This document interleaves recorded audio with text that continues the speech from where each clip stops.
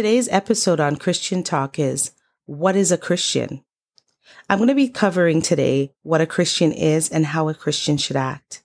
Being a Christian is the best decision that I make every single day, of course, with the leading of the Holy Spirit.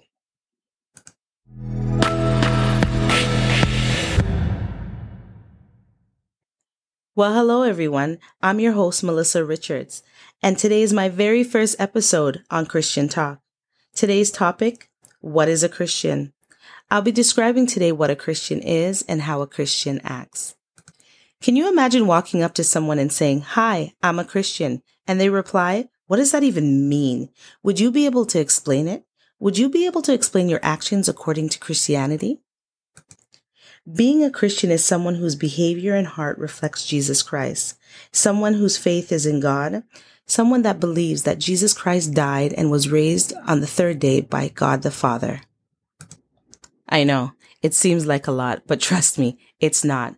When you read the Word of God and when you have a relationship with God and you find out the things that He has done for you and how He's died on the cross for you and how much love He has for you, trust me, it's all worth it. Let me tell you this story. A true story, by the way. There is a man that came home from work one day to find his wife in a room with another man. He told them both, "Go ahead, put on your clothes and please come downstairs." They both came downstairs only to see that the husband was ready to give them a Bible study. I know, you heard right. Yes, a Bible study. I'm going to ask you to put a pin in that. I'm going to return back to that later.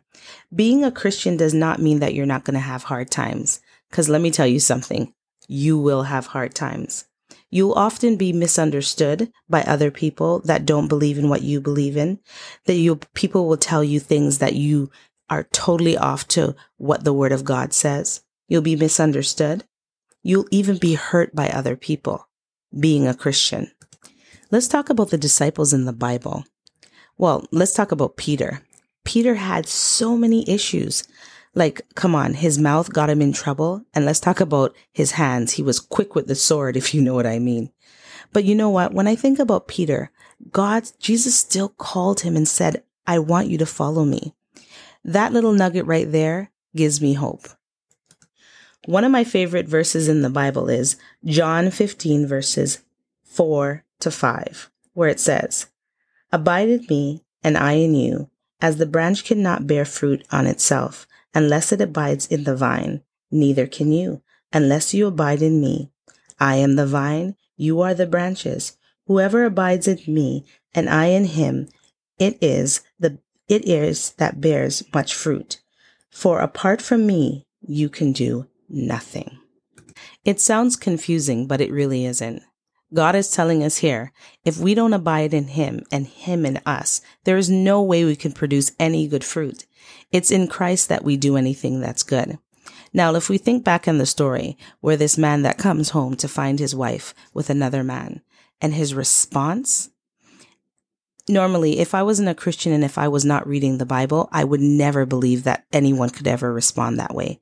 But let me tell you, with God, all things are possible. The response that he made is the response that God needed him to make. And let me tell you, it changed his wife's life forever. A lot of times when we hear someone's story, we're only hearing a story. We don't know the history. We don't know where they're coming from. I don't know why the wife was doing what she was doing, but I'm sure he knew why and where it came from. And that's why he was more tolerant. He had more patience. He was willing to work it out. And the first thing that he did was to point her right back to the Creator, which is God. Now, a lot of times what we do is if something is bothering us or, we come home to find whoever we're with someone else, our response is dealing with our hurt and pain. But let me tell you something. When you become a Christian, you read the Word of God and you allow God to work in you, and you'll find that your response is so different from what the world tells you to do. What's my story? At 29, I gave my life to Jesus Christ. It was truly the best decision I ever made. But before then, I honestly thought I was walking in the right direction. I thought that I was living the dream. I can do whatever I want, say whatever I want. I really didn't care what other people thought of me.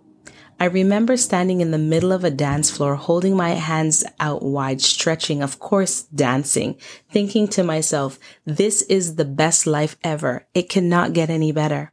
Later on that night, when I went home to find out a woman in the very same club that I was in died, leaving her 4 children. I had 3 at the time. Let me tell you, I was shook.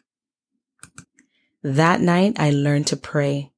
But a year later, I gave myself to Jesus Christ. You see, I met a man that loves me, that would never leave me nor forsake me. He has changed my life dramatically. And you know what? The more time that I spend with God is the more that I see who I am, and the more that I see how much He pursues me and wants me. Let me tell you, being a Christian is not only about your behavior and your heart condition, it's also about the love that you have for Jesus Christ. Living for Jesus Christ is spending a lot of quality time, spending and growing your relationship, telling others about Jesus Christ, and going out there and making more disciples. Would you want to join me in this life?